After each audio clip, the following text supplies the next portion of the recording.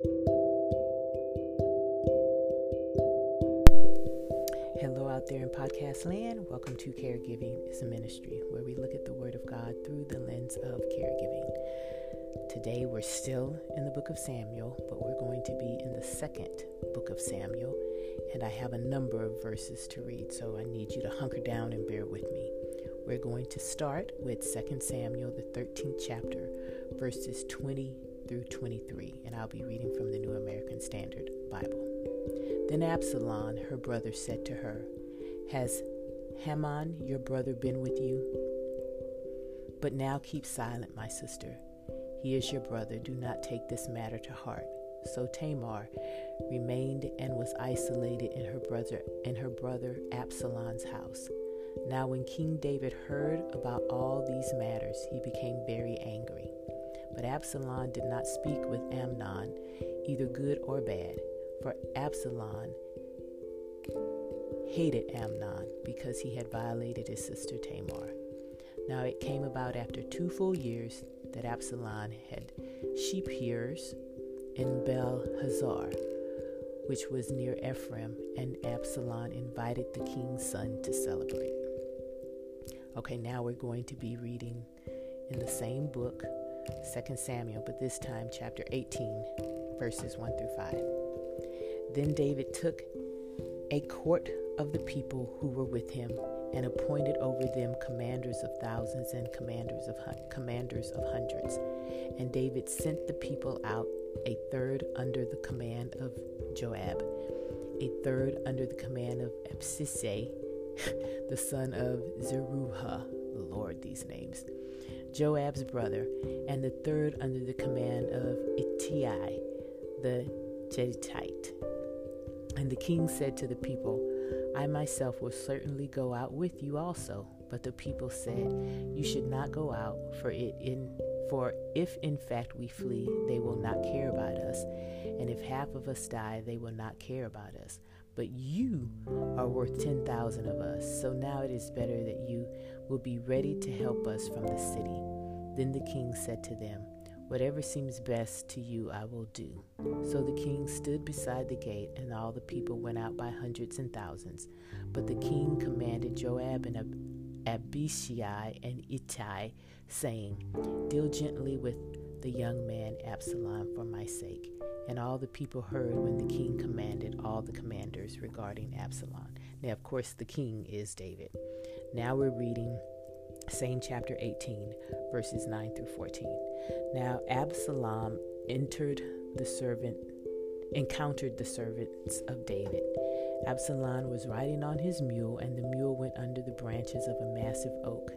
Then his head caught firmly in the oak, and he was left hanging between the sky and the earth, while the mule that was under him kept going.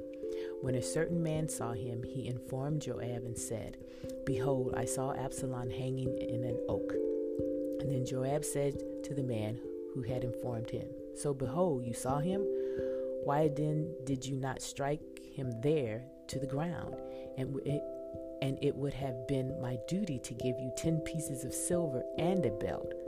But the man said to Joab, "Even if I were to receive 1,000 pieces of silver in my hand, I would not put out my hand against the king's son. For in our hearing the king commanded you, Abishai and Ittai, saying, 'Protect the young man Absalom for me.' Otherwise, if I had dealt treacherously against his life, and there is nothing hidden from the king, then you yourself would have avoided me." Then Joab said, "I will not waste time here with you." So he took 3 spears in his hand and thrust them through the heart of Absalom while he was still alive in the midst of the oak. And 10 young men who carried Joab's armor gathered around and struck Absalom and killed him. What a story, right? Amnon was a half-brother of Tamar, and he raped her. And then told her to get out of his face, treated her really badly. Now remember, women have no agency there, absolutely none. So her being violated, she was shamed and now considered unmarriable. Absalom understood this, and But I think it's interesting that he just kind of consoles her and says, don't bring charge against your brother. Just stay here with me. Maybe because he thought he or his father would do something. He didn't try to make his brother marry her, which is usually what happens in the Old Testament when a man goes into a woman. The reconciliation piece of the family of the woman where this has happened is that man marries her. Crazy, right? The scriptures tell us that David found out and was very angry. And that's all it says. But he did absolutely nothing. He just got angry and then he let it go. And so her brother Absalom avenges her and kills the brother Amnon, which is the beginning of the downfall of David's family, and it could have been his reign. What I want us to look at is how David's lack of leadership caused the demise of his family and threatened his kingdom. Absalom looked to his dad for guidance, for direction, for leadership, because David found out. And then as we were reading in verses 9 through 14, when Joab asked the one guy, how come you didn't kill him? He was like, David finds out about everything. I'm not going to strike against his son. He told you guys not to do that. So David knew that his daughter had been violated by her brother, his son. He knew that, but he let it go. And Absalom, looking to his father for direction and leadership, didn't take too kindly to that. As I was reading this, I speculated that perhaps the reason David didn't do anything for Tamar was because, once again, women really had no agency, and he thought, well, she's already, daughter of me, the king. She can just stay here and live in the confines of my kingdom. She doesn't have to get married. Her scandal won't be that bad. And, not confronting his son, men did that type of thing in that period of time all the time. So he just let that go.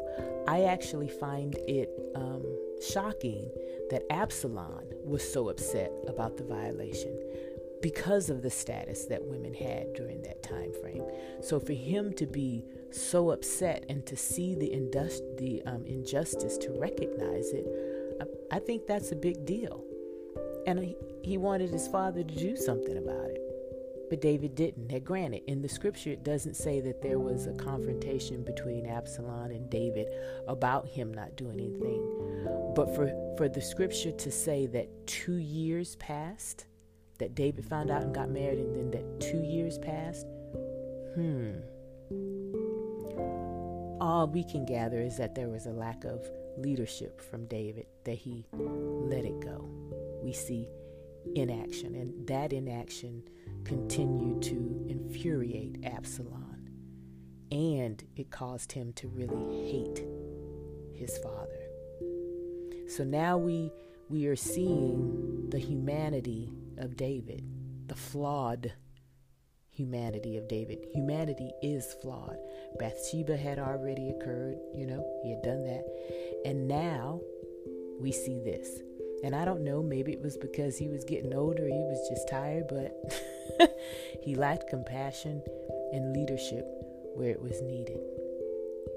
And because David took no action, not only did Absalom take matters into his own hands, he resented, and as I stated, he hated his dad. And so he split the kingdom. He had people siding with him. He talked bad about his dad. And you can read that between chapters 13 through 18, where you see the division that Absalom kept occurring, because now he wants to get rid of his father. And not just for his father to step down. He wanted to kill him. And that's where we are in chapter 18. That David understands that there will have to be a battle to be fought. And so he divides his kingdom, separate the men to go out and fight, to defend his own reign against his son. Now, I don't recall any other Israel king having to defend his reign from his own son. I could be mistaken, but one doesn't immediately jump into mind. But that's what David was doing, and his instructions was to spare his son. And we can appreciate that, you parents out there. Even though Absalom had torn the kingdom apart, and David knew that he hated him, David still considered him his son and perhaps hoped for a better outcome. However, we see in verses 9 through 14 how the troops really viewed Absalom. They saw him as a threat, as being disloyal, as being wild. And so they disobeyed their king, which is a big deal, which I would have thought maybe David would have taken revenge once he found out that his son was dead. But he didn't. And I think it's because the killing had to have stopped. But once Absalom was out of the picture, David's nation was restored back to him. But David's lack of action caused strife in his family, which then bled over into his work and that of being king. So what does this say to us? For me, one, it says, leaving things unsettled isn't good.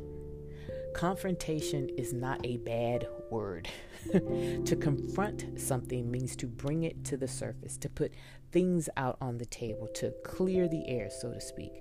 And we learned, because we are people who walk in the fruit of the Spirit, we are to do everything in love. And so having secrets, in families and harboring resentment, that is just not good for families or in the workplace, to be honest with you. When there is conflict, things need to be brought to the forefront to be handled. Second, personal life always bleeds into professional life. Being in the military, I remember sitting through briefings and trainings, and they were like, don't bring your personal stuff here at the workplace. And I'd always raise my hand and say, are you kidding me? Being a leader is to be able to recognize when your people aren't doing well. Family life will bleed into the workplace. It's just who we are. We haven't gotten really good at compartmentalizing things, where it's like, okay, I put this here in this box and I can think of something else. Everything kind of bleeds together.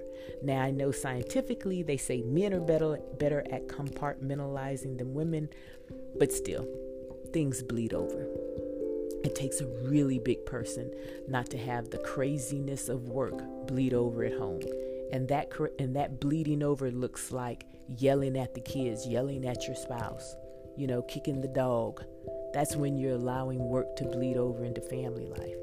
And then when family life bleeds over into work is when you're not concentrating, you're not at your best, you're not putting forth your best effort. And so going back to number one, bringing things out in the surface and confronting them and dealing with them as adults, as Christian adults, will help you maintain an equilibrium in your home and in your work environment. And the third lesson for me is, when in a leadership role, showing favoritism to your family isn't a good thing. It can ruin how people see you. As caregivers, I know you're asking, how does this apply? And I think it's simple. It's don't brush stuff under the rug if it has the potential to rise up and bite you in the hiney. Bring things to light in love to help you and others move forward. You may feel as a caregiver you should stifle the emotions that you are feeling as you caregive, especially if you have siblings who are not doing their fair share. So after, in a loving environment, if you can, pray for it first. You're speaking to your brother or sister, confronting them, but in love. And let's say they still just go off whatever. Then you have to go ahead and give that to God, so to speak. Not that you haven't done it before, but you've voiced things. You've put things on the table. There is nothing that is unknown now. And they chose to ignore you. Well, you've gotten that off your chest, and now you trust in God, but you still may have some resentment. You can't do that. But you need to have someone that you can go to where you can release that. You need to do that to get stuff off your chest, to get the emotions of sadness, to get the emotion of resentment, of anger, even if it's to the Lord. You see, me being an only child, I didn't have siblings. And there are a couple of cousins that I confide in, my cousin Jay and then my cousin Tori. But other than that, and I don't always share everything with them, just like I know they don't always share everything with me, I go to the Lord. Even when I would be angry with him, going, I don't understand why this is, you have to get it off your chest.